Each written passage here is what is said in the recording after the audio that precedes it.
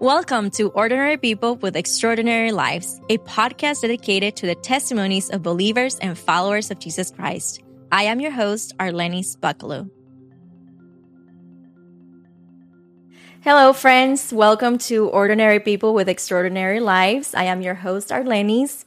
Thank you so much for joining us on another episode. It's always a joy to be here listening to testimonies of salvation of so many brothers and sisters in Christ. And before we get to our testimony for today, I just want to remind you guys, give you guys some reminders that if you want to stay up to date with what's happening on the podcast and who's going to be the next guest, just make sure that you go and follow us on social media. You can find us on Facebook, Instagram, and Twitter. And don't forget to subscribe so you'll be notified whenever we release a new episode.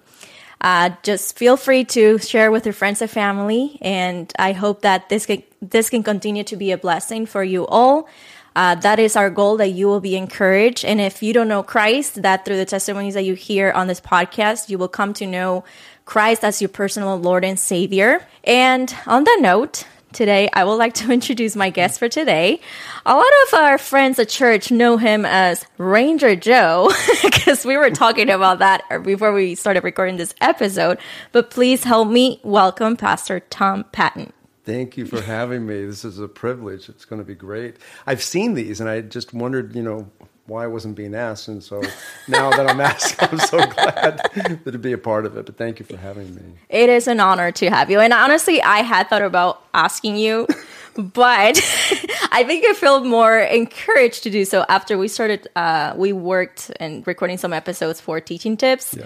And, just like being able to finally meet you in person. And I was like, okay, maybe he won't feel weird if I ask him now. I thought I don't know. That's what I thought. No, thank you. In fact, today I was telling some people, I go, I'm going to be interviewed. And they go, is it with her? I'm going, how'd you know? They go, well, this is amazing. This is a great opportunity. And I'm going, I'm honored. So yeah. Well, I guess it's because they've been seeing a lot of people from Grace, right? Yeah, a lot of the people that I had before come from Foundation Bible Study and other people that friends have told me about. So it's always a joy to get to know the people that we go to church with. And I'm looking forward for today because I've heard like little pieces of your testimony. Like when we were working together, I'm like, I want to know more. Like I want to know where the Lord brought you out of. And, like I always say, the Lord brings us out of darkness into his marvelous light. And I love that. Just hearing we hear the stories of people that they come here, but it's really God's work on each and everyone's life. So I'm really excited to have you here today. Thank you. Yeah. Thank you. So normally I like to have my guests just give us a little background about their upbringing, their family, where you're raised in a believing home, and please feel free to share as much as you like. I always say I like the juicy details. So as much as information as you like. Yeah. Well, I was born at a very young age. No, just kidding. I was raised in a Christian family. My mom and dad were believers. This to go really far back. When I was 5 years old, I'm coming home from a trip, and I'm in the back seat, and I'm looking up in the stars and the sky and the clouds, and I actually leaned forward to my mom and dad, and I said, I think God wants me to be a preacher. And they were like, what? All my other siblings are asleep, and they're going, oh, this is amazing. That's so great. And so I got home, and they gave me a King James Bible, which I couldn't read. I was 5 years old, but I got it. And I remember being caught reading it, in my room, but it was upside down but I knew that was the right thing to do. But I was raised as a very moral young man. I was always the goody two-shoes on the playground. I was the guy that didn't cuss and, didn't do anything that was wrong because I was going to be a pastor. That's what I believed. And my parents, again, were thrilled with that. And so my brother and sisters, we all went to church. If you didn't go to church, Dad literally, if you said you were sick, he gave you a thermometer to make sure it's true, to where, are you really that sick? And you're going, I don't know, whatever I could do to heat it up. But we went to church, and Dad was here's a little side bit. My father is Phil Johnson's dad's Sunday school teacher. So to say it another way, so we came from Wichita, Kansas. That's where Phil Johnson's family's from. So my dad taught Phil's dad many, many years ago. Then we all migrated to Tulsa, Oklahoma together. So we were always in the church. It was just a part of what we did. I was a youth leader, growing up in the Methodist church, and just always thinking I was going to be a pastor. So yeah, it was definitely, the Bible was there. It's different though, because it was an Armenian church, so it was not Reformed theology, and that had some differences in terms of how I understood God. But it was sentimental. I thought I loved him. I didn't know what repentance was. I didn't even know, if you said, "Are you saved?" I wouldn't know what that meant, because I wouldn't know what to be saved from. And I'll tell you even more later on, but when I did get saved, my mom cried because she thought I had been my whole life, type of thing. Wow. So, and she didn't know my life though. So how do you remember, like your parents teaching you God's word, teaching you the gospel, or telling you that, whenever you sinned, like that's sin, like calling it for what it is? See, Methodists don't really call sin, they call it mistakes. That's just something that the way I was raised. So, it's interesting. Like, we went to church. Dad was a moral man. He didn't drink, so there was morality in the house. But to be truthful with you, he, very strong personality. My dad was an underwater demolition team from World War II. He was a semi-pro baseball player. He was a boxer. He was a real man's man. So he smoked cigarettes every day and drank coffee studying the Bible. So he'd be sitting there. He's like this kind of merchant marine. You come downstairs. Dad was always reading the Bible. I think he read through it, he said, 200 times. And he was just puffing away, drinking his coffee, and just studying the Word of God. And so I did grow up with that.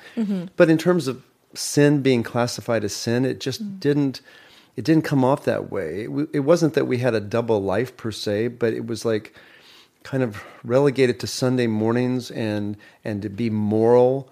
And yet at the same time, if there were moral mistakes made or sin, it wasn't really compared to God's word, honestly. I remember when my father passed away, I asked Pastor John to contact him because I wanted him to have a word with him before he passed. And my father passed away before John could do it, but John did call me, and I said, I'm just concerned for my dad because, of his theology, his Arminianism. And he goes, Tommy just didn't realize the greatness of his salvation.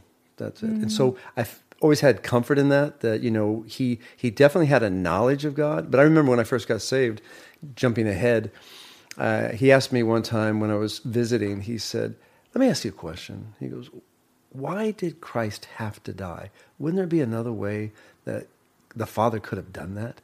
So, and I felt like I was kind of teaching him, though I was a new believer. So he read all the right books. He read Bonhoeffer, and he had all his commentaries that I inherited when he passed away. But he had a reluctance about the surety of his salvation, I think, and that's kind of part of what they have when you grow up in the Methodist Church. You can lose your salvation. You're not sure of it. So there was but in the midst of that, I still was raised morally, but I wasn't raised in a very disciplined way when it came to the Bible. I mean, we went to vacation Bible school and stuff like that, and I knew the stories, but I didn't know the theology. One time I was in, I think it was a junior in high school, and I went away with a group to Canada for the Fellowship of Christian Athletes because I was an athlete at the time. And we went up there, and a lot of things happened that made me very desperate. There was a girl I liked. She broke up with me on the bus. 1,200-mile trip. I'm like 5 miles out. I'm going, hello, can I go home? And we didn't have cell phones back in the days. And I'm going, I'm just going to have to suffer this out.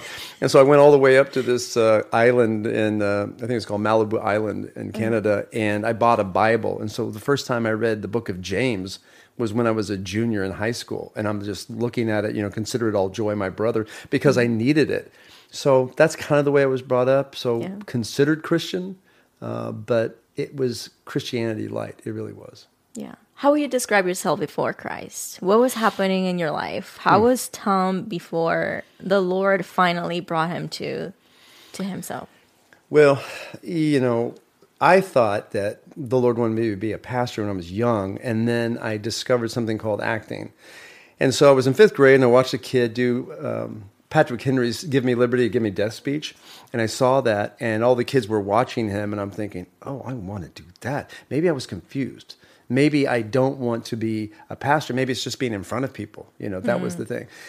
I didn't have that conscious thought, but I made that transference. And so I started to love acting. I started to pursue acting in terms of, I was in junior high school. I was trying to get on TV shows in Tulsa, which were very sparse, and I was doing plays.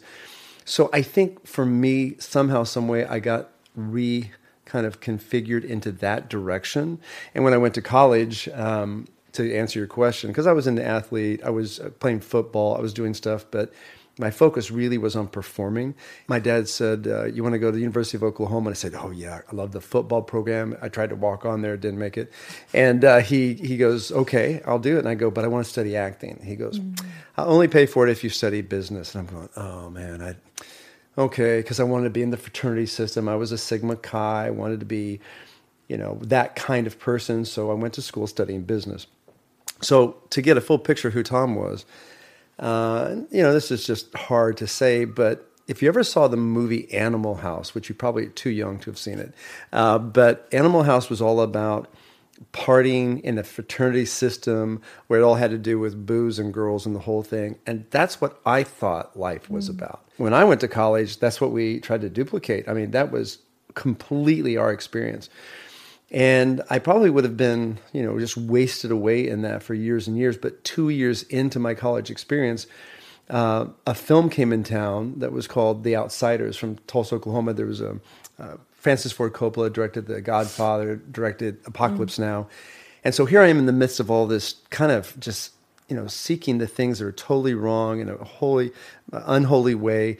And this movie came in town, which I didn't know at the time, but kind of got my attention away from school, and I thought, oh, I want to go do this. I told my dad I want to do this. So I went down, asked my dad if I could take spring break off, and auditioned and got a part in this film with this huge director. And Tom Cruise was in the film. That's who I fought in the Rumble scene.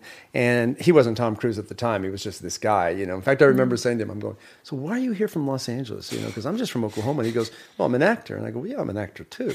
He goes, no, actually, I mean, like I'm in films. And I'm going, oh, wow. And so there was a film he had done called Taps. And he said, why don't you go watch that? And so I went and watched it, came back to our rehearsal. And I'm saying, oh my goodness, you're like a real guy. You're like the thing. I got involved with that, which was actually very, very helpful for me. Because when I went back to university after that, I studied acting. I told my dad, see, I told you I could do this. Acting in college is very much filled with a lot of effeminate men. And they're all... just very dark and very much everybody. It's like Depeche Mode. Everybody black and smoking cigarettes. And I did it for one semester. Was in a play, and I thought, I don't want to do this. I want to go to Hollywood where the real guys are.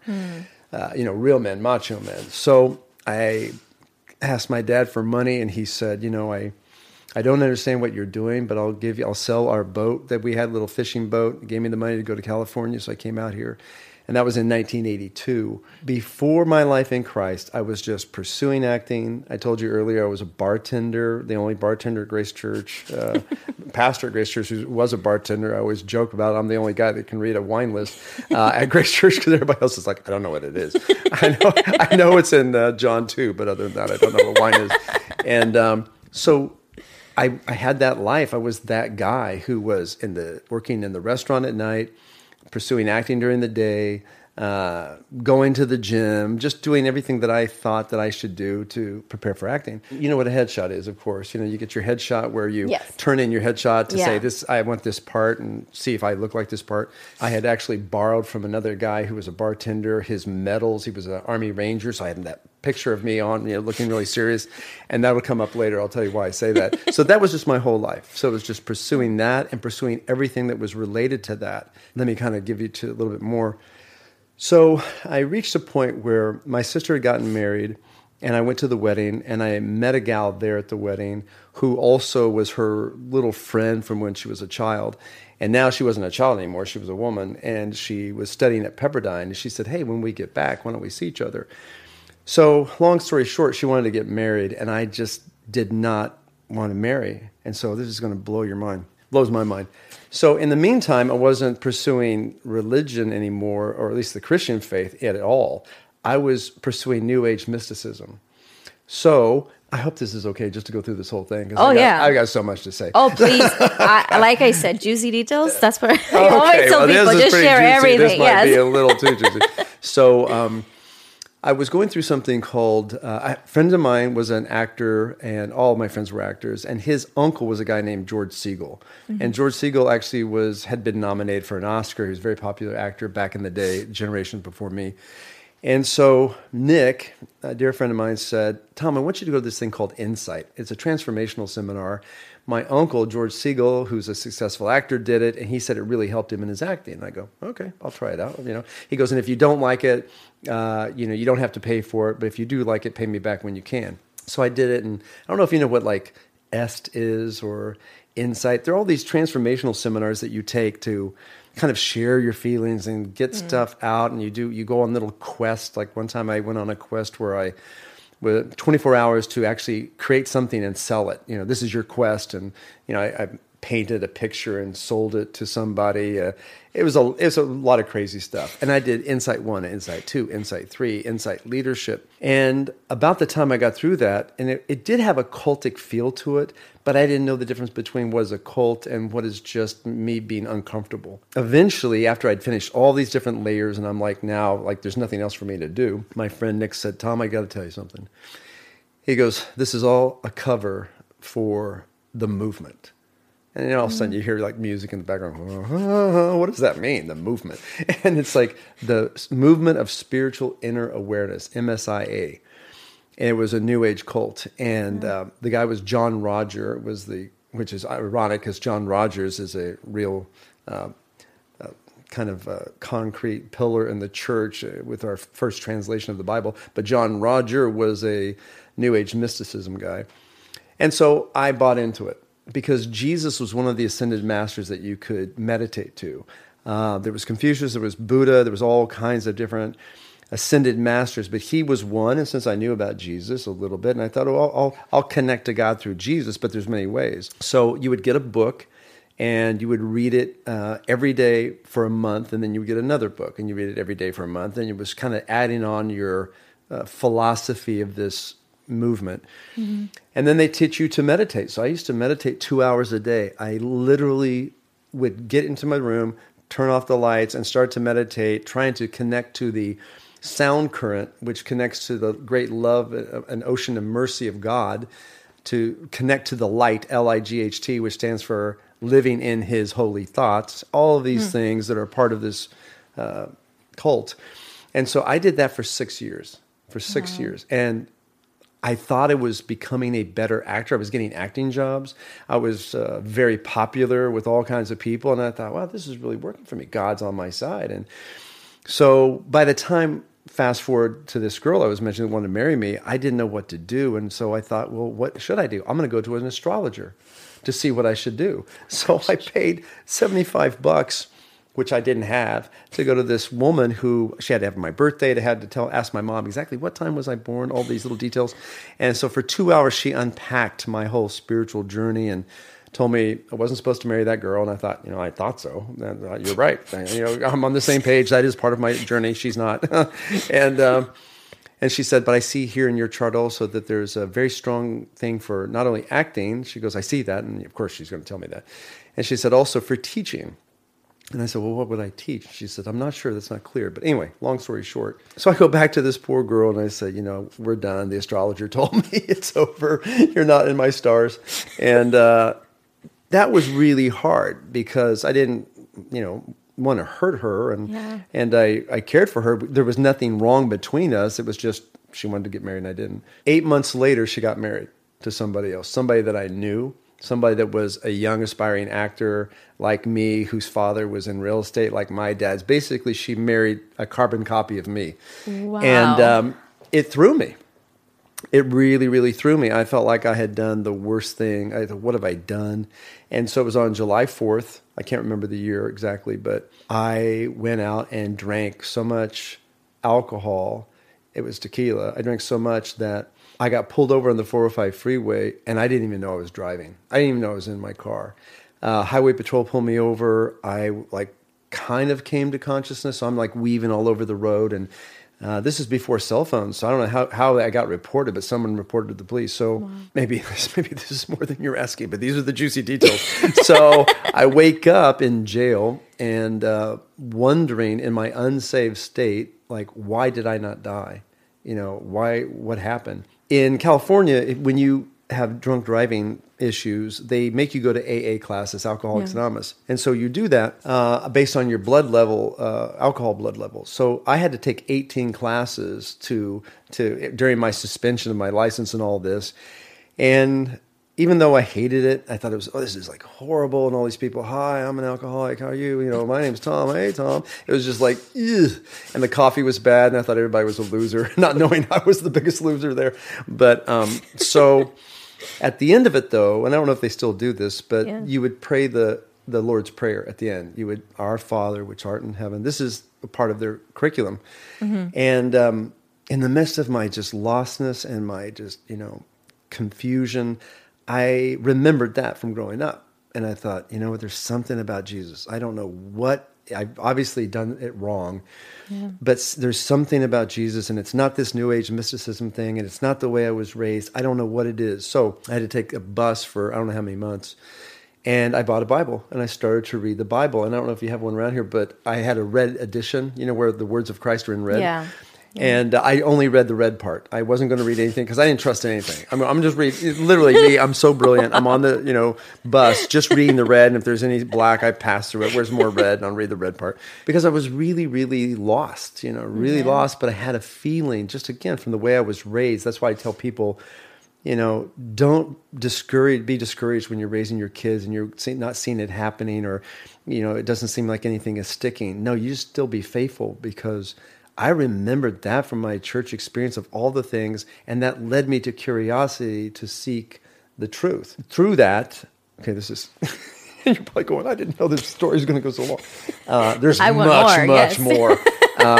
So during this time, I am really trying to sort out who I am, what's going on.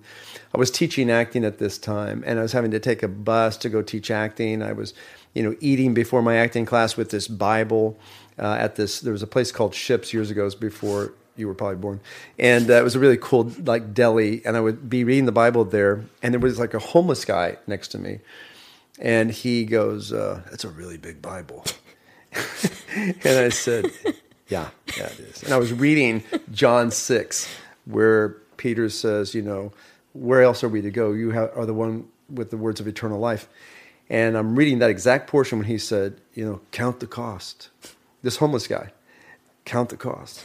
And I remember thinking to myself, everybody knows this except for me. Even the homeless guy knows that Jesus is the one, and I'm still lost in this. This is when it gets interesting. So I want to clean out my life, because my life is just horrible, rock bottom, can't drive. I'm going to AA classes. I'm feeling like I'm just completely at the end of myself. Not the picture I've wanted to be at my whole life. I wanted to be a successful person. I wanted to be in a sense, a moral person, even though I rejected morality. I wanted to feel good about myself, and I didn't. I started to clean out my closet. I don't know if you've ever done that. You just want to get organized, and so I'm just cleaning out my closet. That'll help. I'll get my bad karma out, I'll find a way to make my life a little bit better. And as I'm cleaning out the closet, I find this military uniform that I referred to earlier from a guy named Dean Richardson that I used to bartend with, and he'd given me this shirt. 6 years I had it. And I'm thinking, oh my goodness, I remember going to his mom's house, and she had just laundered the thing, and so it had these medals. He needs to have that back. It's probably why things are going bad for me. It's part of my bad karma. And so literally, this is the way I'm thinking. Karma. So I find the guy. I go to the restaurant where we used to work. He wasn't there. They didn't know where he was. I get in the phone book back in the days when there was a phone book. And I found him, and I said, "Dean, Tom Patton, I've got your Ranger medals, your uniform. I feel so bad. 6 years, I need to give it back to you." He says, "That's great. Why don't we meet up and, kind of go back through old times?" And which I thought was code for, let's meet up and party. So I thought, okay, I'm good with that. Take the bus to the place, bring the shirt. And we worked at a restaurant in Santa Monica, and we went and we met, and he was great. And then I ordered a beer, and he ordered an iced tea. And I remember thinking oh man, please don't be an alcoholic. Don't tell me that, And I go, why are you not ordering a drink? Yeah. And he said, because of my faith. And that's when he gave the most clear explanation of the gospel to me. In the meantime, Dean, who was my senior bartender instructor, got saved, was at Grace Community Church, was a member of Grace Church, and was just basically waiting for me to have an opportunity for him to have an opportunity to speak to me about the gospel. So, man, he laid it out. I think he talked for 3 hours. We were just like, I was amazed. But then he said my dog wasn't going to go to heaven, and I thought, then that can't be God. That's. Thank you, Dean. It was nice talking to you, but this can't be true. And I remember even talking to him about because he was explaining to me about how Jesus is God, and that I needed to repent and what repentance was. And I said, well, what do I do? And he goes, you can't do anything. And I go, well, this is stupid. What are you talking about? So I'm a sinner, and God's demanding a change of my heart, but I can't do anything to make that heart change? So I said, Dean, thanks anyway. And he goes, well, let's just meet one more time. So I did. I met with him, went to his house by the airport LAX, and met his wife. And again, he tells the gospel to me, explains it. And at the end, we were about to leave, and he said, Tom, he goes, I think you're searching, but I don't think you're saved. And I didn't even know what saved meant. But I felt, and to this day I remember, it felt like he hit me in the stomach with a 2x4. Like he just, boom, and I thought, oh, I'm offended now. Dean, do not communicate with me again. Do not talk to me again. And I remember driving home just kind of in that sassafras, kind of like, oh, I can't believe he said that to me. Yeah. So this is when it gets really sweet. This is the crazy part of my story, and there's so much more. But about a week later, I get a book in the mail. I did not give Dean my address. He must have, back in the day, you could look it up in the phone book. And it was The Gospel According to Jesus by John MacArthur. And he just sent it to me out of the blue. And he had the opening page that said, there are many roads to destruction, only one to life, Dean. And it's amazing to me, but I read it. I didn't read anything. I was not a reader. I read scripts, but I hadn't read a book since I was in college. Even then, maybe. I told this to John MacArthur one time, and he goes, you only read like the first couple of chapters and you were already convicted? He goes, that's all like about lordship, salvation, like kind of, theology. It's not even, and I go, it did. It just from halfway from the time I started the book, I knew I was a sinner. I knew I was not going to heaven. I knew that the Bible was true and I was not true. And it just slayed me, this one book. So then I went out and bought a bigger Bible because I thought that would help. Bigger Bible. Yeah. It was still red, with red letter. And reading the Bible to see if what he said was accurate. Like, this is what he's saying and this is what happened. This is what he's saying, this is what Jesus says. Maybe it was a month. Just reading the Bible. No one led me to the Lord except John MacArthur's writings. I repented fully. I saw where my whole life, and it's like it was yesterday in my mind. It was 31 years ago. I just saw my whole life flash before me. I was on my knees.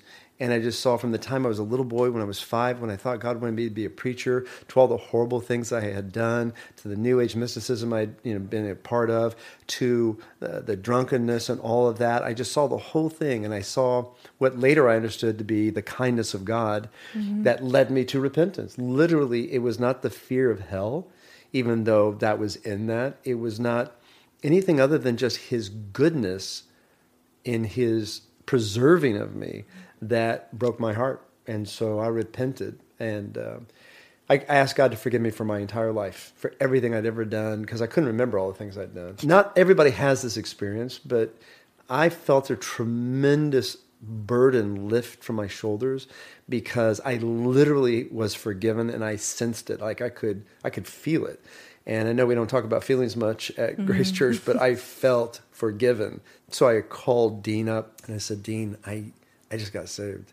And he's like, that's awesome. He goes, go find a church. Again, not telling me to go to Grace Church. And so which later on I think is odd, but he goes, find a church. So I went looking for a church in Santa Monica and Venice, and I couldn't find a church. And I've said this before, I didn't think it at the moment, but I couldn't find a church where the preacher preached the way that man wrote. Like I wanted somebody to explain the Bible to me, because I never had that my whole life. Even when I was a little kid, the pastor, who was a dear friend of my dad's and a dear friend of mine, he's with the Lord now, he would read a passage, and then he would just riff on encouraging thoughts and how to be in the workplace. And he was just a motivational speaker and a sweet, sweet guy, but he never explained the Bible that I remember. Maybe he did, and I didn't know it. But this man in the book was explaining the Bible. So went to like 4 different churches, couldn't find anything. They were all good, but they weren't explaining the Bible.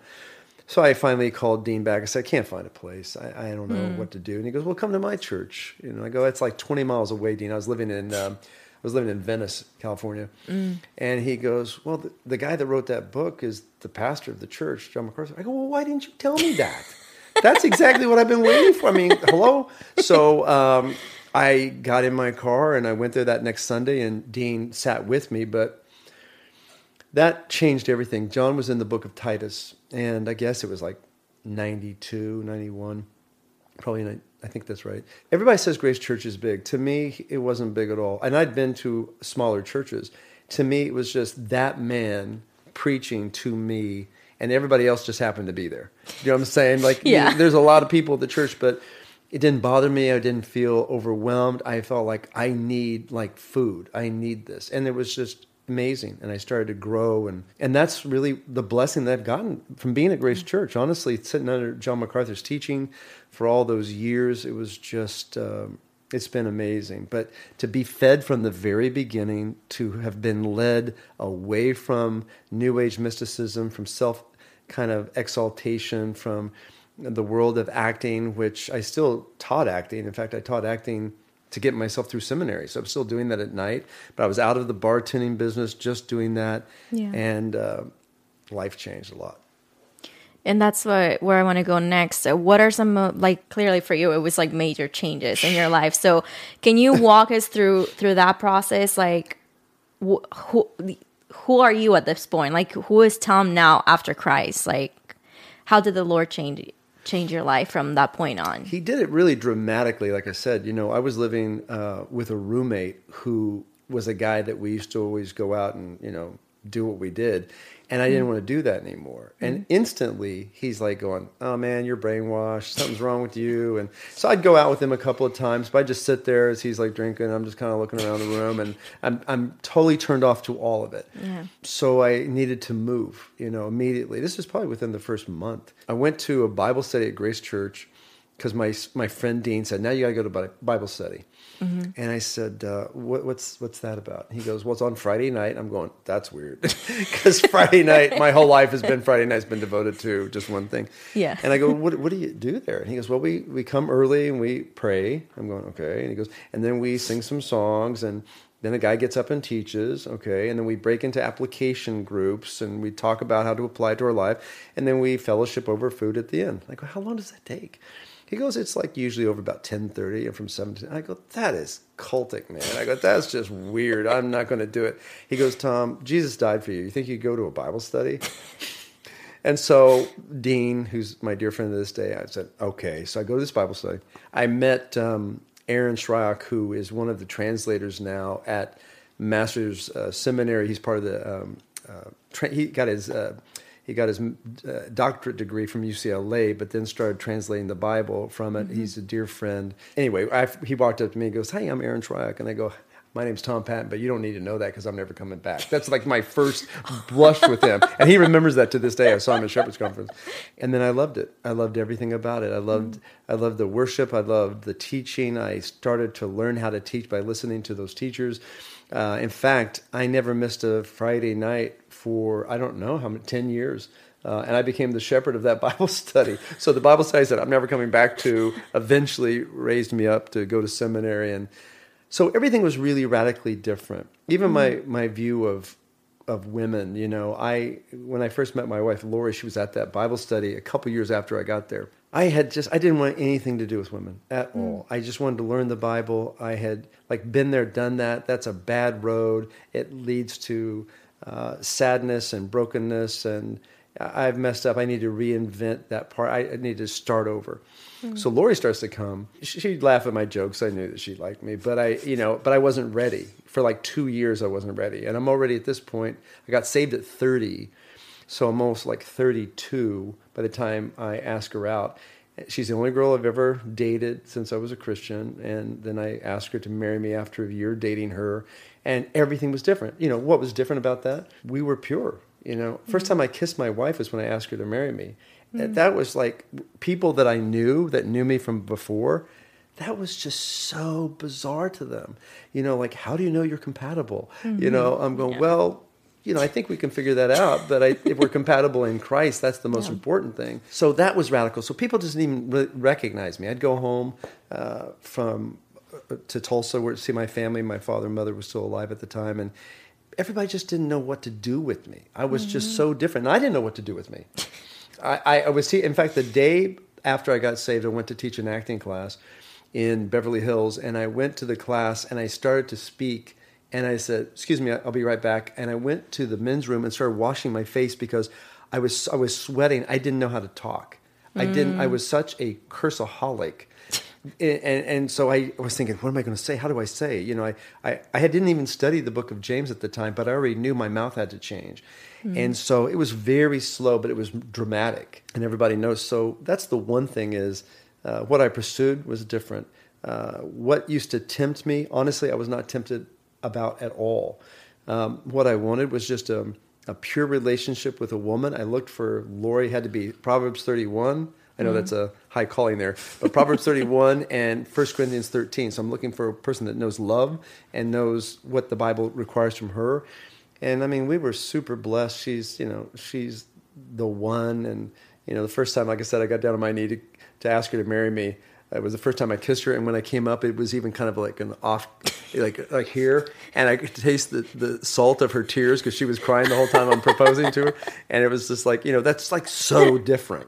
And we didn't have any alcohol at our wedding. Everybody's going like, what's going on? It's like, so all the people that I knew and all my friends, it was just a radical thing. Even my brother, who grew up in the church, he didn't understand it. So I went home one time to visit him in Kansas City. And he said, I was talking to him about his life. And I said, Grant, do you think you're a Christian? And he said, well, when you're not here, I do. So there was just the difference. It was a challenge to some people. I was just like anybody that's transformed. And so I think it really blew people away.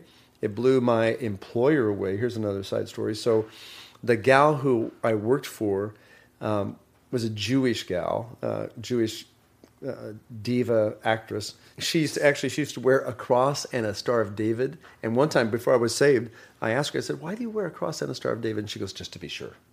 Just in case. You never know how it's going to land. So she knew that I had come to Christ now, and she didn't know what to do with that. And so she thought she was dying one time of a disease and asked me if I would pray for her. And so I got on my knees and prayed right there. She says that she came to Christ in that moment. So now here's this Jewish girl who grew up her whole life, kind of like my wife who's a Jewish believer. That's when she got saved. She became a member of Grace Community Church. Her husband, I baptized at Grace Church. And these are all these people. When I first started teaching at the studio, the acting studio, nobody was a Christian. And by the time, by God's grace, that I ended up, this has been 31 years now I've been teaching there, most of the staff and the teachers are Christians. Wow. Because of God's just amazing grace. Not because, I led her to the Lord, but then she started to be an impact to other people. And not everybody there is a Christian yet, but we're working on it, or God's working on it. Yeah. So just really radical stuff. And not everybody, I realize, has a change like that. Some people, most of the guys that I deal with in seminary, I teach a preaching class, and some of the guys there got saved when they were 5. They don't even remember they always believed in Jesus. Yeah. They never had a point of departure. They can't pinpoint anything. And I'm so glad for them because, I would much rather have that testimony, but mine is more colorful because for some reason God wanted me to go through what I had to go through to need him more and not to just trust in my childlike faith of sentimentalism, but to really sit there and go, wow, I need Christ. I need to be saved. I need to be transformed radically. He did by his mercy. Yeah. And I mean, honestly, as I'm hearing you, I can relate so much to a lot of the things that you're saying, obviously, because I moved out here to pursue the film industry, right? And it can be such a dark place. especially if you don't have other believers around you, and to hear about the impact, like that you're in testimony, and then to other people coming to the Lord, and then they being a testimony to those in the school, the studio that you've been working at. I mean, that is just something that I honestly haven't heard of, because everyone I went to film school with, they openly said, I don't believe in God. I don't believe that. That's a myth. I don't believe in God. Yeah. So what a blessing, honestly, to see the Lord using you and to bring people to himself. I mean, I had an acting student that used to follow me into the parking lot after class, and he would just ask me questions because he knew I was a Christian. He was just asking questions all the time. Over time, he ended up coming to Grace Church because he was so curious about where I was learning this stuff. And then he ended up getting saved. He went to Master's Seminary, graduated, and planted a church in Santa Monica. And this is just an acting student. When I met him, he was just this guy trying to do goofy plays. And then the Lord saved him. So it's been really, I always tell this to people. If you stay put at one place for a long period of time, people start to kind of pay attention, and they can discard you and forget you and ignore you forever, you think, but they really can't. Eventually that testimony of like, what is it? Why does he keep saying, here's a real quick one, and you can edit all this out if you don't want it. I've got more stories than I have here. But anyway, there was one time I was teaching another acting teacher's class, and at the end of the night, this student comes up to me, and he said, hey, you have a second? I want to talk to you. And I said, okay. He seemed kind of gruff. He said, remember the last time you taught in our class, you said something like, there's no one that's perfect. You said, oh, except one, but he's in heaven. And you just kept talking. And I go, I guess. I don't remember. Yeah, probably said that. And he said, I was really offended by that. And I said, oh, and this big guy. And I'm going like, oh, I'm sorry. I'm kind of like seeing where the door latch is, if I can make an escape route. And he said, I grew up Mormon. And he goes, I had totally walked away from all of that. But when you talked about what you said, he goes, I went home and I got a Bible and I started reading it again. And well, that's awesome. And I don't know to this day, his name's Adam. I don't know to this day what happened. But so things like that would happen all the time. And in the industry, it's different because you're not in charge of anything. You're just, a serf. You're just a slave, an under rower. But when you're a teacher, you have a little bit more authority of what you can say and what you can't say. And so it gave me a platform that you wouldn't have unless you were a teacher or a director or something from that point. So God used that too. So people would ask me behind the scenes. And I got in trouble when I talked to people where, I would tell them, the gospel. And then I had my employers, even my Christian employer, come up to me and say, you can't do that. You can't do that. Not unless they ask you. And what they're asking me, well, you can't do it on the grounds of the studio. Well, I'm in the parking lot. Well, you can't, so it was very scrutinized. People are very scared, but I did it all the time. And I got reported in the office because I told some kids, I took some cussing out of your scene, and they go, oh, okay. And I go, well, just trust me, it's good for your soul. And then I kept talking, and then they reported me. What do you mean it's good for my soul? And I just thought, well, it's better if you don't cuss. It doesn't save you, but, it's more palatable to listen to you. So, I've had a really incredible experience on that. But, the entertainment business, every time someone who is saved and comes to Grace Church is in the entertainment business, they tend to find me out. And I always have these conversations with folks, yourself included, just about how does this work in this world? How do you become a Christian and still be in this industry? And it is challenging, probably maybe more than most. Yeah.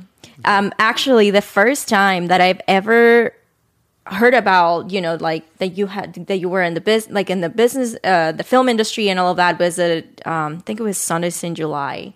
They did a Q&A, and that was really helpful to me just to be able to hear you guys talking, from people that are in the business and how the Lord have given you guys have all this time given you opportunities to share the gospel, which for me, honest, I was like, it's impossible. Like, how do you even share the gospel with anyone in there? And I think I was probably, I don't know, I probably had already recently graduated, and it was just a blessing to hear that to me. Because I also loved acting, always, my whole life. I just loved that. But honestly, let's be honest. After the Lord saved you, it's just I don't know, a lot of things change. And well, there's not a lot of material that you can act. I mean, there's a lot of questions. One time I did a Q&A at a Presbyterian church where Reagan used to go, Bel Air Press. And they have a big acting department there. It's like the actors co-op kind of a thing. And so they had all these acting teachers that were professing Christians, which I didn't know there were any but me. And they had Q&A, and we probably had about 100 people there asking questions. And I was the most disappointing, I think, of everybody, because I'm not sitting there saying, God is so glorified, and you playing a prostitute, that's okay. The ends justify the means, type of thing. I'm like the opposite. I'm going like, in what way are the words coming out of your mouth not your words, even though you're a character? And people were scratching their head. I don't know about that. And I said, and it's not even about whether you're going to wear clothes or not, or if you're going to take the Lord's name in vain or not. It's really about the intention of your heart. Can you really believe that you hate this person? Can you really believe that you want to kill this person? And that's a part of the scene. Mm-hmm. Are you not held accountable for that? So, there's so many limited things that people can do. So that's why we need really great Christian screenwriters. And they do have that more and more at the Masters University. They're doing a great job out there. They just, Matt Green just did a film and has done a lot of different little films where they're really trying to do that and still make the script above reproach in terms of what you say, and making the situations very complex, and trying to produce some really great material at the same, so actors can act and be able to share their talent. But I asked John MacArthur many years ago, is it sinful to be an actor? He goes, no, of course. He goes, but like every business, there's challenges to it, and if you're an accountant, you're going to be challenged to lie on your returns. If you're an actor, you're going to be challenged to take that part that you would be ashamed of if your kids saw it, but you're doing it because you're excusing it away. One time, the first film I ever did after I became a Christian, and I didn't even know I was going to keep acting, because my buddy Dean said, "Are you willing to give up acting to become a Christian?" I said, "Absolutely." I'm like it wasn't a lot to give up. It wasn't like a well-known name or anything. It's like, yeah, I'll give it up. Like my 2 commercials or whatever. Yeah. And so, but I did get a film. And then they sent me the script, and the day before I was going to shoot, it had curse words in it, and I'm going, oh no, I didn't read the whole script. I just read the sides. And so I was calling different people. What should I do? What should I do? And no one really knew what to tell me. And so I decided I'm just going to show up on the set. It was like a 3-day shoot, and I'm just going to not say it. I'll just say everything in the script but those words and just see what happens, because it was too late to recast me. So I go on the set, and there was a guy named Leif Garrett, who was ironic because Leif Garrett was also in The Outsiders years ago, and he also went to our studio, and I didn't get the job because of him, but he was there, and he was an unbeliever, and just a really, really sweet guy, but just not a believing guy. And so I would be on the set, and I would go back to one, we'd go back into the corner of the room, and I would be like, anyway, so Jesus Christ is God. And I'm sharing the gospel, and they go, okay, action, be right back. And then we'd go back in and do the scene, and so I thought things were working out. So then also we came up to this one part where I'm supposed to curse, and then, okay, here it goes. And so I went right up to it, and I just didn't say the word. I said everything else in the line but that one word. And they go, okay, cut, let's do this again. We had something wrong with the lighting. Oh, Tom, by the way, that's not the line. The line is this. And I said, I know, I just don't feel comfortable saying it. And the director, not knowing, he goes, oh, you just don't like cussing? And I'm going, I just don't feel comfortable doing it. He goes, well, then just say something like, oh, God, instead. And I go, that's worse. So I got dug into a corner, or painted into a corner. And so it's just challenging, That's why if you're going to pursue acting, either also get to a workshop with people who are Christian writers and people who are, determined to honor the Lord in that way. I don't believe it has to be a Christian film. I think it has to be Christians working on the film, and they can produce really great stuff. But it's going to be threaded through Scripture in some way. They're going to have the Spirit of God guiding them, even if it's a fictitious story. But that there are avenues, I think, that we need to explore, because I don't think, the thing about Christian films most people say they're just cheesy. And you see, and you go, wow, it's or the production value is low because they can't get the money. Yeah. But you can, and I believe you should, exercise those gifts if you can, with the right talent around you. And that's what we have at Grace Church, quite frankly. We have a lot of gifted people at Grace Church that are wonderful writers, wonderful directors, have a great eye, great editors, and they're all believers, and they're all strong believers. And, you've been there when we do teaching times. Yeah. We talk about the gospel more just going through those episodes, and it's just so edifying. I mean, I know we're we're blessed. Most people don't have that kind of gig, if you will, but it can be done. Yeah, and that was honestly a blessing because that was like my first time being, with you guys in production, and it was just amazing. I'm like, wow, this is the first time I just get to be like on a set. We're praying before we work, and it's like, what? And then we're having food together, and we're blessing the food. I was like, this is not normal. This is not what I experienced the first time I had to work. The first job that I ever had in the industry, but that was just a blessing. And it is true. Like, I always tell Jacob, I'm just so thankful how much the Lord has blessed you guys with the talents and skills, because they have really good quality with everything that they're producing. I mean, even the new movie that we're working on and all of that, it's like, praise the Lord for that, because we need more of that in the Christian community. Because like you said, I think my husband and I, we sometimes talk about that, how a lot of times, sadly enough, like the quality is just not good, like for Christian films, that we've watched, and we need to bump it up, Yeah, and there's, not to say that, the end justifies the means at all, but one time I had some Christian actors in my group, and they asked me if I would do a film with them, and they paid for me and Lori to go to Boston, and I spent 3 or 4 days there, and we did a Christian film, but we didn't have Christians in the crew. So it was mostly just the actors and the writers. And it was such a great time there because we're praying before we would, film. And these people, they're kind of, grips and lighting, they're just like not knowing what to do.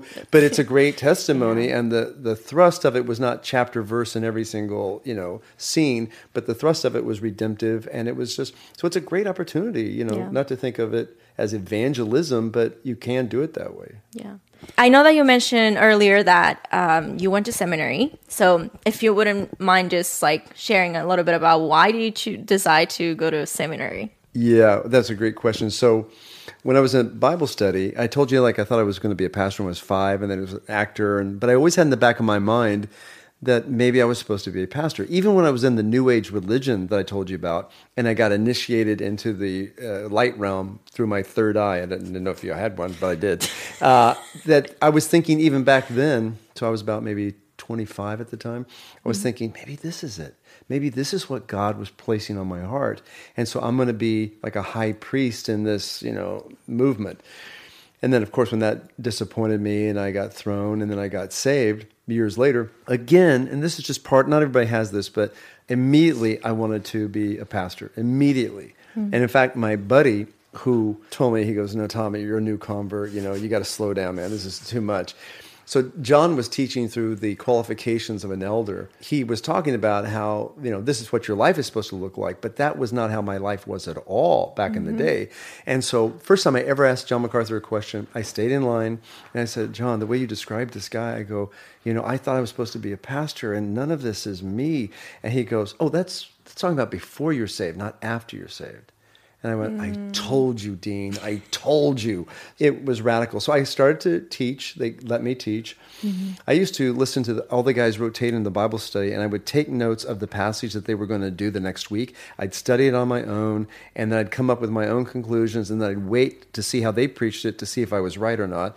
And so I was learning how to preach by listening to these guys. I learned about commentaries and Bibles and just trying to learn. We used to have a thing where you would do a review. So the guy from the week before, after he preached, you would go up and go, let's review from the week before. And I would do a 3-minute review. And then they said, okay, you can do reviews. We'll give you a chance to preach and to teach. And I went over to my disciple, the guy who discipled me, Dean, who discipled me for a year, every Monday night, giving me scripture, making me recite theology, going over my life. He would have me stand up at dinner, and then I would deliver to him and his wife the message I was going to teach the next night, and he would evaluate it. And so, I just got on this thing where I just loved teaching, and I loved studying, and I just wanted to do it. And so eventually, over the years, I don't know if it was, I say years, it might have been a year and a half, where people would start to come up to me, and they would say, in the Bible study, have you thought about seminary? And I dropped out of college to be an actor, so I didn't have anything able to complete to go to seminary. And so my buddy says, well, you need to go back to college then, and that's what you need to do so you can go to seminary. So I'm 30 years old I'm 33 at the time. And So I went to the Master's Seminary and I said, look, I dropped out of college, but I'd like to study here. What do you think? They go, well, Tom, that whole acting background, and you dropped out of school, you need to go back to school. Just so you know, in the meantime, everything had been computerized. And when I went to school between 1980 and 1982, we had typewriters. It was just, the whole thing had changed. One of those. Yes. Yeah. I had one. Really? Yes. So, I didn't know I didn't own a computer, so I didn't know what to do. And I was actually heartbroken because they said, go back to school. And I left and I was like, I had tears in my eyes. I'm thinking, wow, Lord, okay, if I got to go back to school, I will. And they're going, it's better to have a master's degree than a bachelor's of theology. And so whoever was in charge at the time, I just agreed to do that. So I went back to school. Went to the Master's University Professional Studies program, where I did that for like 20 months. And then I went to different Pierce College, Santa Monica College, and got all my credits. And I was only 2 credits away. And I went back to them and I said, oh, can I do this now? And they go, oh, you didn't have to do that. It's because a new guy had come into town. So the guy who was doing the admissions was different. And I'm going, that's cool. I need to learn how to learn again anyway. Part of your sanctification. Yeah, right. It was. And it was like, I didn't know how to write papers anyway. So I relearned it. Yeah. And so I went to seminary, and that was right at the time that we were getting into the building that you see as the seminary building had just been completed. And so we were moving books from the basement of Grace Church into the basement of the seminary building. I joke with people all the time. It took me 10 years to get through seminary. Let me explain myself. Best decade of my life. 10 years? Yeah. So most guys don't do that. They say it's a 3-year program or 4, and I went 10. So my dad died the first semester, so I dropped out. I had other things that I was falling asleep at the wheel. So because I'm teaching acting every night. And so I'm coming home. I remember one time being on an off ramp, and it was probably like midnight, 12:30. And I woke up. This time, not from being drunk. I woke up and my foot is on the brake and I'm at a stop sign and I'm going like, I'm going to die. I'm going to die. And so I even, talked to Lori about it. It's like, what good is it to graduate if you're dead when you graduate? It'd be good to have a ministry. Yes. And so I had a couple of semesters off from that, but I got asked to be an intern at the church in 2000, I think. And or 2001. And so I started a ministry there. And then I was asked to pastor in 2003. We had a singles group at Grace called the Guild. It wasn't because of the Screen Actors Guild. They gave me that name. Everybody thought, oh, the Guild. Yeah, I got it. It's all for actors. I said, no, I was given the name. And so I did that. And so ministry was now involved with study, which was involved with still teaching acting. I was just doing a lot. And so I slowed down, and because I didn't really want to go anywhere, my goal was always to serve, honestly, at Grace Church. That was my home church. I wanted to serve under the pastor that led me to the Lord through his writings, and I didn't really have an aspiration to go anywhere else, and people kind of knew that. I remember I was in a discipleship lab one time, and Dick Mayhew was leading it, and he said, so tell me, what do you want to do with your lives after seminary? And the guy goes, I'm going to go back to, Pennsylvania, my home church, and I want to go to Africa. And I said, guys, come on, let's be honest. We all want to serve here at Grace Church. Come on. That's what no, I don't want to serve at Grace Church. I want to go back home. And I thought, you're just kidding yourself. But I always wanted that. I always just wanted to be at Grace. They just let me take my time as I went through it, because what I was learning, I was applying. And honestly, I don't think, some guys can do it. Some guys can go through seminary like in 2 years. They're like geniuses. But I wasn't the sharpest knife in the drawer, but I needed the time to assimilate the information. And so for me personally, instead of just reading the book real quick and then moving on, I got to actually read the book, instead of just kind of learning, theology. I really learned theology through just the process of letting it kind of get deep in me. So that's why I went to seminary. And there was never an option of where to go. It was the Master's University first and the Master's Seminary. And that's when John's teachers were there. So Dr. Thomas, who was his Greek teacher, was at the university or at the seminary. Dr.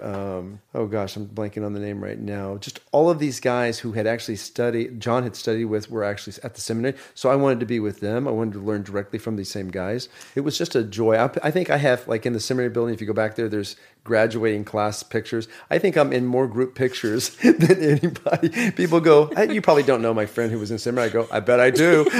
Because yeah, there I am. So I just kind of kept showing up until they told me I couldn't do it anymore. And one guy who's not there anymore, he was my counselor, goes, just move on, Tom. He had a Scottish accent. Do it better for your family. Get on, move on with life. And I'm going, this is my life. I'm not moving anywhere. So awesome. That was, that's kind of, sometimes it's an encouragement to older guys when they come in and they think, oh, I can't do this. I'm going, yeah, you can. You can eat this elephant one bite at a time. You don't have to, stuff the whole thing. You can just chip away at it. It's not obviously perfect for a young man coming in at like 22 or 23. But then again, when you graduate, if you're not 30 yet, most churches aren't really serious about a man until he's like 30. I don't know if it's because Jesus started at 30. I'm not sure of that principle. So you do have time to kind of study, but that's the reason I did it. Yeah. And tell me a little bit about the different ministries that you're involved now at Grace Community Church. Well, I'm kind of like a soldier that has moved from one ministry to another. I do all kinds of things. It started where it was a young ministry for older singles, and I did that. I started that for the first 3 years, and then I was asked to take on another group called Cornerstone that you know now. Mm-hmm. And so I pastored Cornerstone for like 9 years, and then I was asked to transition to John Street's ministry, which is Joint Heirs, because they needed help there. And other pastors had come on with me at Cornerstone, so I went over there. I've done basically on one level pastoring just 3 or 4 different assignments, and that's why I know as many people as I do. I was always a part of this Grace to You television when Pastor John, I explained that to you earlier, first had television, and I did that, which was a ministry that really wasn't Grace Community Church, but it was a part of my familiarity with the ministry that I did the intros and outros there for maybe 9 years. And then I do, my real title is pastoral care or congregational care, which means that we handle memorial services and we handle hospital visitations, and we're writing a book right now about how to prepare for dying, or we're rephrasing it, how to prepare for life, true life. So that's all been happening. I was also the membership pastor for many, many years. And that was great because I got to know people through their interviews really well and got to know about our theology and our church life. And so now I also just recently, that's how I met you, is through now not really the pastor of Grace Media, but I'm the pastor that's responsible to guide Grace Media. And that's just because of Ranger Joe. And that in and of itself, I don't know if we want to talk about that whole story. But So here I am. I'm just doing what I've been doing for years and years and years: counseling, teaching. I do announcements at Grace Church. People know me as the announcement guy, and it's a big blessing, and I love it. Yet, what really set everything to a different pace was during COVID. So when COVID first struck, we didn't know what to do with it. Pastor John never stopped. He was always at the church preaching to an empty room, but we didn't know what to do with the kids. People were very reluctant to bring the kids back to a ministry, and yet they're starving. I mean, a lot of people go to church because of their children, and then they come to know Christ because they just want to make sure their kids are raised right. And explain this to you. I think it's great for people to know it because I think it's a great history, but we started doing Vacation Bible School about 5 years ago. And we had not done it for many, many years. And Grace Church was always known for these great Bible studies and summer vacation Bible schools. And yet we hadn't done them for whatever reason, I don't know. So we kind of brought it back, and it came back big. It was like 1,000 kids, and they had this whole, kind of, it wasn't Beauty and the Beast, but it was like a, prince and a princess. And it was a really great first attempt. And I thought, well, I'd love to do that, but no one's asking, but that's cool. I think it's great that we're doing it. Yeah. So the next season, they said, hey, Tom, would you be a part of this? And I'm going, yeah, I love it. Because, you've been training as an actor for all the years, but you don't get to do anything with it. And I thought, yeah, I'd love to do it for kids, for the church. It'd be great. So they said, we want your 2 boys, which were smaller. I don't remember how old they were. They were probably 10 or...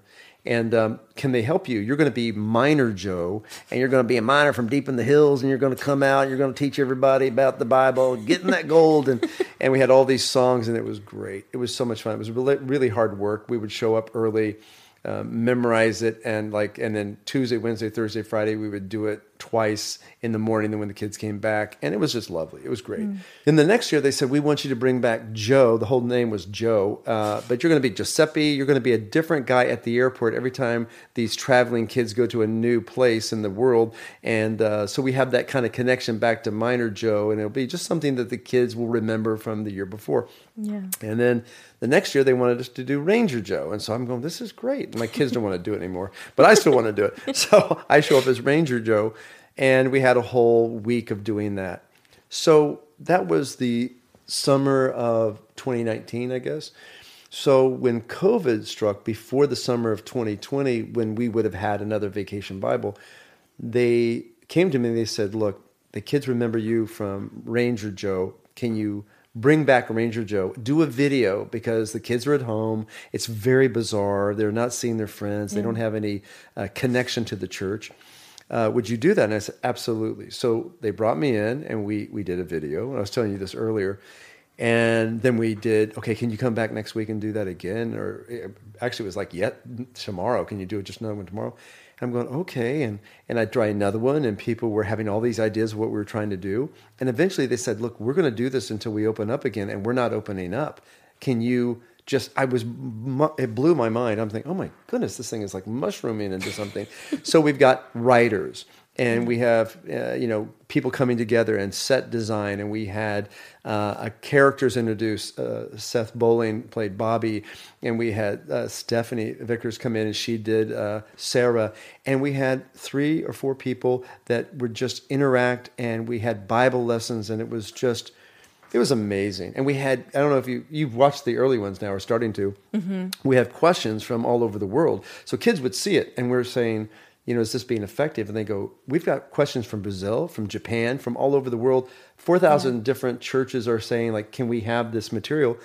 And so then I would kind of do like the Bible answer man, but I go, hello, this is Ranger Joe. And Ranger Joe, this is Bobby. And I want to know, does God have eyes? Or something like that. It was just these really cute little things. And I'm going, hey, Bobby, thanks for the question. And then I'd answer it, biblically. That wasn't scripted. That was just something that I, thought of in the moment, and which was a blessing. I didn't really think of it in the moment. I rehearsed it. but I was doing it in the moment. And it just became this blessing for people, just like this unbelievable blessing. And none of us expected it, because we were running as fast as we could by the seat of our pants, trying to keep this thing going. Yeah. And people are going like, wow, what a great show. And a great show. Like, we're literally making it up that day.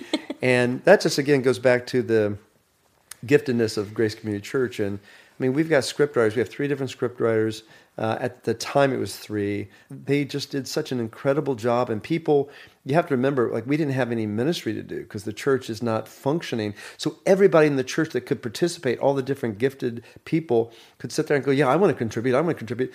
And even where we were in the basement, we had any space in the church we wanted to have for our set because no one was functioning. And of course, when Pastor John had everybody come back with the children, we had that big blowout, which was so great.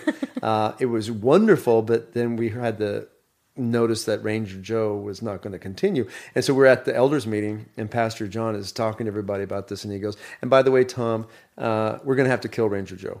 And he goes, bear will eat him or something like that. He was joking, but I'm like going, oh man, easy come, easy go. What a blessing. But he needed the children to come back. We needed them not to have an excuse to stay at home. Yeah. I want to watch Ranger Joe, so they came back. But when they came back, they still wanted Ranger Joe. And so we did season 2. And season 2 was a different director. Shannon's so great, but we had before just a great director, Kevin Ford, who was just, again, all these guys gifted. He's not at the church anymore. He works at a different place, but he was there at the right time, at the right place. And then Shannon came in, Halliday, and it's just been phenomenal. And like I said, Seth Bowling, who I had done a film with, or actually I should say I did a film with him. It was his film at the Masters University, The Man from Nowhere. And so I had met him, and when they suggested, who do you think for a character that could be your sidekick. I'm thinking Seth Bowling's great. He's Bobby. It's really the Bobby show, and I just kind of show up, and it's been huge. So again, how does God do that? How does God know that something that I thought was totally out of my life, never to be resurrected again, to be all of a sudden needed and used? And it's the funnest thing ever. Ministry is not always fun. Ministry is really hard. And this ministry is fun. Like you go there and kids see you and wave at you. And I got a great story from Carl Hargrove where John MacArthur was on the front row by Carl. And this woman comes up and she goes, please, can I just have a moment? And they undid the, rope to let her come in. And she walks straight past John MacArthur to me with her son. We just wanted to meet you and Ranger Joe. And Carl goes, did you see that to Pastor John? He goes, I know who's in charge here. Me, like the kids like Ranger Joe. And I thought, wow, that's unbelievable. Yes. When you go to a funeral and John was doing the funeral and I walked in and the kids were going, so John MacArthur's right there, but they're because I'm the guy on TV, doing the Ranger Joe thing. So he's been really kind to me about that. In fact, I ran into him the other day walking to his car, and he goes, hey, Ranger Joe. I'm not even Tom Patton anymore, even to John MacArthur. I'm Ranger Joe. So it's been huge. Yeah, I mean, even people that I know, I was telling you about a friend that she just loves Ranger Joe. She's an adult. Yeah, right. It's like, and I was telling you about that story also during Shepherd's Conference. Well, before I even share that, so just a month ago, I think, January, I started working for the church now full-time, doing social media for Grace Curriculum and Grace Productions. So that's why I think I mentioned some stuff before, but I haven't actually said it yet. So it's been a blessing just being part of, this whole environment. It's just so encouraging to go and be among believers. And yet you're getting the word of God like daily, literally. My job exposes me to the word of God daily.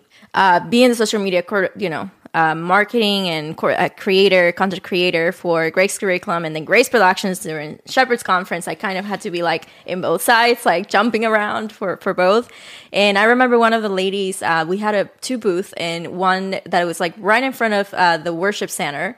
Apparently there was an older man who came up and he was asking during Shepherd's Conference? Yeah, this is during Shepherd's Conference, and an older man comes up and say, he comes up and they think that maybe the guy wants information about the curriculum and stuff. But no, he went there because his wife had told him to find Ranger Joe, that maybe he will be there at Shepherd's Conference, and he needed to get a picture with Ranger Joe. We need to stand up that they can just take a picture alongside, That's what I was thinking about, actually, when they said, I'm like, yeah, we should just have something like a picture of Ranger Joe, and they can come and like get a picture of him with him. It's so funny. I was telling you this earlier, but there was a couple that came to Grace Church, and you might see them, their kids talk to me every single Sunday. We have a great relationship. They're so sweet. And the parents came and said, I just want you to know why we're at Grace Church. And I said, sure. And they said, when the shutdown happened with our church, which is a church in Santa Clarita, they said we couldn't go to church. We disagreed with our pastor. We didn't know what was going on. And so we didn't have a place to worship.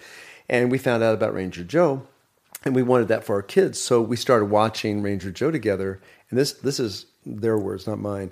They said, the theology of Ranger Joe was so much better than what our pastor was preaching on Sunday morning, we decided to come to Grace Church. Wow. So Ranger Joe, and what that means is the script, because I just say the words, and this is the great writing at Grace Church, was more theological. So that's when you've really tapped into something. I mean, people will do anything for their children. They want their children to get good teaching. Yeah. But beyond that, they want good teaching for themselves. So how can they learn without having that? So the stories just keep going on. And we're, scheduled hopefully for season 3, like I said. Yeah, people are asking for season 3, so. We'll see. They've got this documentary. They got to get that done first, so we'll see. Yeah, that's definitely keeping us busy. I mentioned it in the previous episode that we're doing the Essential Church documentary, so that's definitely keeping everyone busy and focused on, the pre-production, and then to get into production and all of that. I don't know by that time when this episode releases where we're going to be. But just going back even to everything that you're doing, that week that I was there during the teaching tips, it's so amazing to see your background, obviously, as an actor, but then even you being a pastor now, how you can not only contribute to, it's not only your acting that it's part of it, but even you as a pastor when, whenever you guys are recording anything, you can give feedbacks to, to make it even, obviously everything that they do, it's biblical, but things that, how is it going to come across for other people? And it's good to have that side, which I really appreciated during the week that we were there, to just hear that, it's not like, oh, Tom Patton just come here as an actor, but you're a pastor and you kind of question, okay, will this be clear? How if we would do it this way? You know what I mean? Yeah, so you saw that. So like we would be doing something, and I'm seeing this on a teleprompter. Yeah. And as I go through it, and sometimes I've looked over it, but usually I'm just seeing it in the moment it's happening. This is the first time I've seen it as I'm doing it. And I'm saying some words, and I go, wait a second, stop. I go, what I just said actually isn't true. And they go, what do you mean? I go, well, it sounds good, but the truth is we could say it in a better way, and then I'll text some guys and we'll go over, and we have Max who works on it, who also goes through all the theology, but it's sometimes the phraseology of the theology is not precise enough, and so we go back and we do it again. Sometimes we'll shut down for 30 minutes to an hour and go over that, and then we come back, but how gratifying is that? So you're not just a talking head. You're actually going up there and actually investigating to make sure. And we have so many great theologians, even in Grace Media. I mean, Shannon Halliday, who's there, we're having these deep theological discussions just about everything that we're doing. So, and everybody, the whole crew is just great. And it's just it's a delight to be able to, you're not acting, you're actually using communication as a vehicle to further the understanding of the gospel. And it's like, even when you're doing it, as I'm doing it, and you probably feel the same way, you go, I can't believe this is something that now is culminated where I get to use gifts in this way so directly. Yeah, I kind of felt... Sadie too. Sadie's like a little theologian. Yeah. So I love that conversation between the two of you. Yeah. She's very talented, really talented. But I at one point in my life, I kind of felt the same way. I was like, well, I moved out here to go to film school. I'm not going to be using my degree. I just went and wasted this time and going into that, and just to see how the Lord brought me to work now at Grace and being part of the productions and everything. It's like, actually, no, my time wasn't wasted in there. Look what you're doing right now here. Yeah, and even here with the podcast too. It's a blessing. It's a blessing to see. Not that the Lord even have to do any of this for us, I mean, this is a blessing from Him. We don't deserve any of this. No. And it's truly a blessing that we can get to use those skills and talents that that we so much enjoy doing, so it's wonderful. And so you're doing Ranger Joe, then you also do Teaching Tips, which is basically teaching the curriculum to help teachers, like Sunday school teachers or parents at home, how to use the curriculum, basically, right? Mm-hmm. And with Adventure Club as well. So we have Teaching Tips for Generations of Grace, Teaching Tips for Adventure Club, and something that will encourage the staff and you, hopefully. So I call people all the time. I'm part of Grace Advance as well. Grace Advance is revitalizing churches and planting churches. And so I help with churches in Canada and all over the United States and locally too. But there was a church local here that called up and wanted my opinion about something. And so I'm trying to kind of shepherd them from afar. They call it an off-site elder. And I'm talking to this guy, and at the end of it, he goes, and by the way, he goes, my kids just love Ranger Joe. And so I'm actually talking about serious ministry. We're looking for a pastor for his church, and we're going through his qualifications. He goes, just let people know. We use it all the time. It's so important. So that also happens. And they're not just talking about me. They're talking about the fact that we have created a tool like that for them where they don't know what to say. In fact, somebody said it to me. Was it yesterday? I think it was. People always are embarrassed to say it. They'll go, can I just mention Ranger Joe? Like at the end of the conversation, they'll say, my kids are just loving it, but they're going, but we're benefiting from it. And we're benefiting from Teaching Tips, and we're benefiting from everything that comes out of Generations of Grace. That curriculum is mind-boggling. It's so well done. And people don't have resources like that. And now they want resources, and we're helping. And again, it's just great to be a part of the event. It's, you're just one station of many stations that connect like a train, even if you're just the caboose, you're a part of the train, and it's a blessing. Yeah. And then you also have done Moments of Truth. Some of them you did it at the beginning, right? Yeah. I know because I've been editing. Like I said, I've been seeing your face every day. Yeah, sorry about that. My job. It's just the teaching tips. Yeah, I fell off But yeah, board, you lady. did some, in the beginning, they had originally thought that they were going to have Ranger Joe doing the Moments of Right, Truth. that's right. But then they kind of changed it, and now Forgot. Seth is doing the Moment of Yeah. Truth as well. So Kids love him. Oh, my yeah, goodness. yeah, it's They amazing. go, hi, Ranger Joe, how you doing? I'm good. They go, where's Bobby? So it's like, well, he's not with me, but is it okay if it's just me? No, Yeah. where's Bobby? I don't blame him. He's It's great. amazing to see how they come, to love those characters and to know that it's just they're getting the truth, they're getting the Bible and the gospel presented to them in so many different ways. Very creative. So so check Grace Curriculum and Grace Productions. I'll put the link here because that's where we're sharing. I mean, obviously you can get the Grace Media app and the full videos for everything for Ranger Joe. Teaching tips, Moment of Truth, they're all there in the Grace What if Media people app. don't know about the media app? How do we get this out there without people having to know about that? Is that So that's why we also have social media. So social media, we've been able to tell people like, oh, and by the way, you can watch, because we don't give the full video. Right. And in Oh, I see. fact, I take one episode from like Ranger Joe and I probably split it into like 4 parts. So they will get just pieces and bits of the video. Yeah. So if they want to watch the full video, they have to go to the Grace Media app, and I make sure to include in your episode the link for that. And you're gonna have so much more, like even like Generations of Great Music, which I Yes. was listening to this morning, Yes. and Hymnology with Phil Webb, which I love.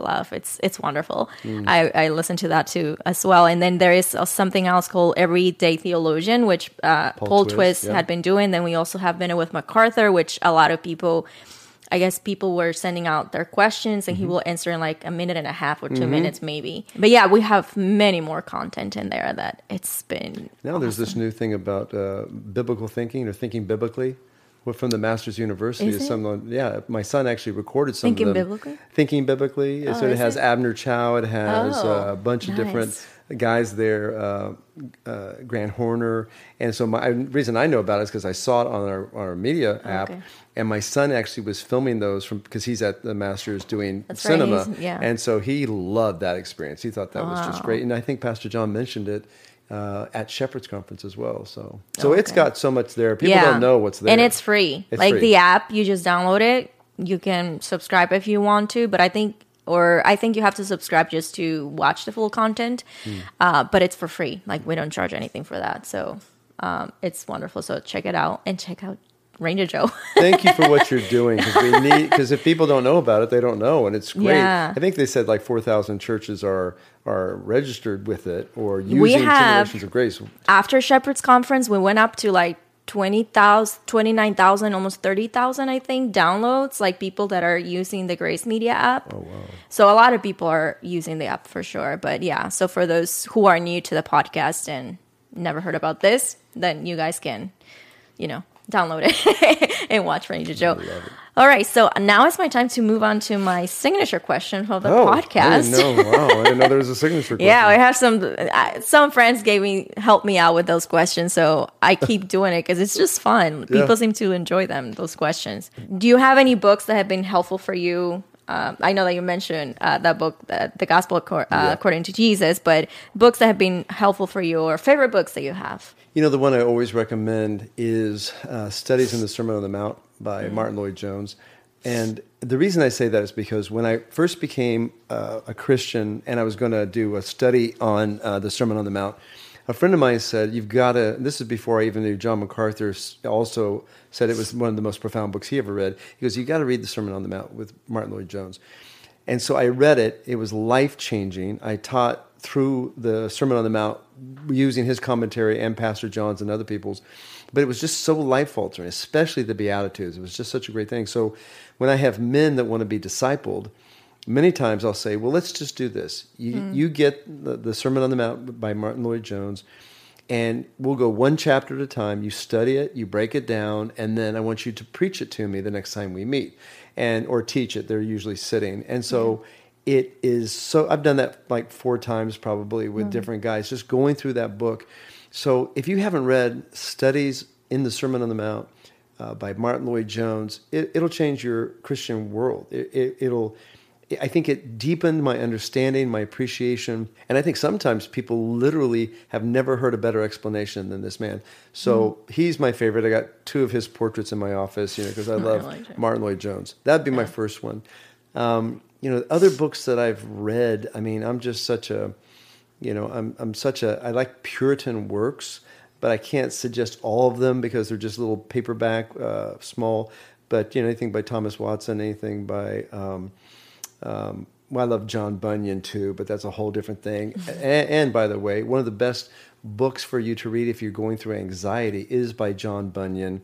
And it talks about the exceeding grace and it's John Bunyan's autobiography. It's very small, but it's powerful. But those are probably the go-to ones that I always think of. I can't say that I've finished Charnock yet, Attributes of Existence of God, but that's another great one. But most modern books, I've just read everything that John MacArthur has written. Yeah. If I only had 2 books with me, Gospel According to Jesus and Sermon on the Mount by Martin Lloyd-Jones would be the 2. Perfect. Awesome. And what are 3 things that bring you joy?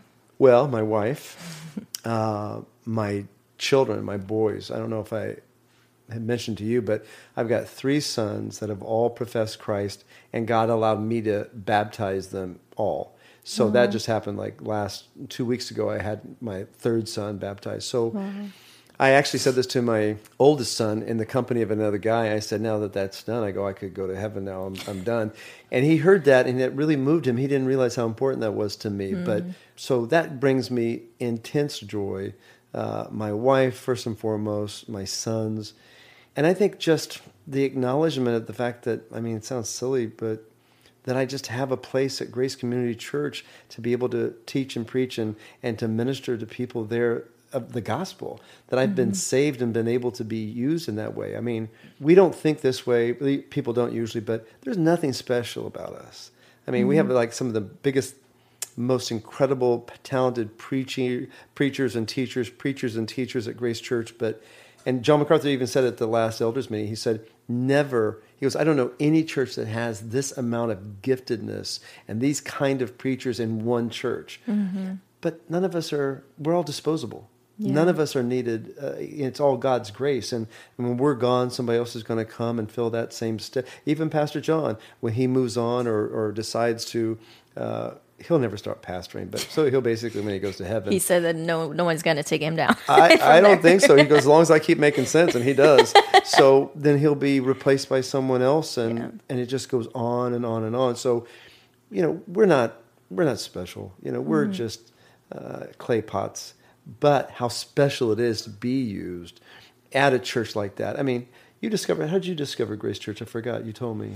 So I was actually on the way to the Walk of Fame. I was in the bus with my friend, and the bus stopped right in front of Grace Community Church, and it said Grace Community Church, but it didn't ring a bell there. And then I saw the name John MacArthur, and then I remembered that I heard that name. In fact, they told me about Grace to You. I tried listening to his sermons, but I was like, this man is too mean.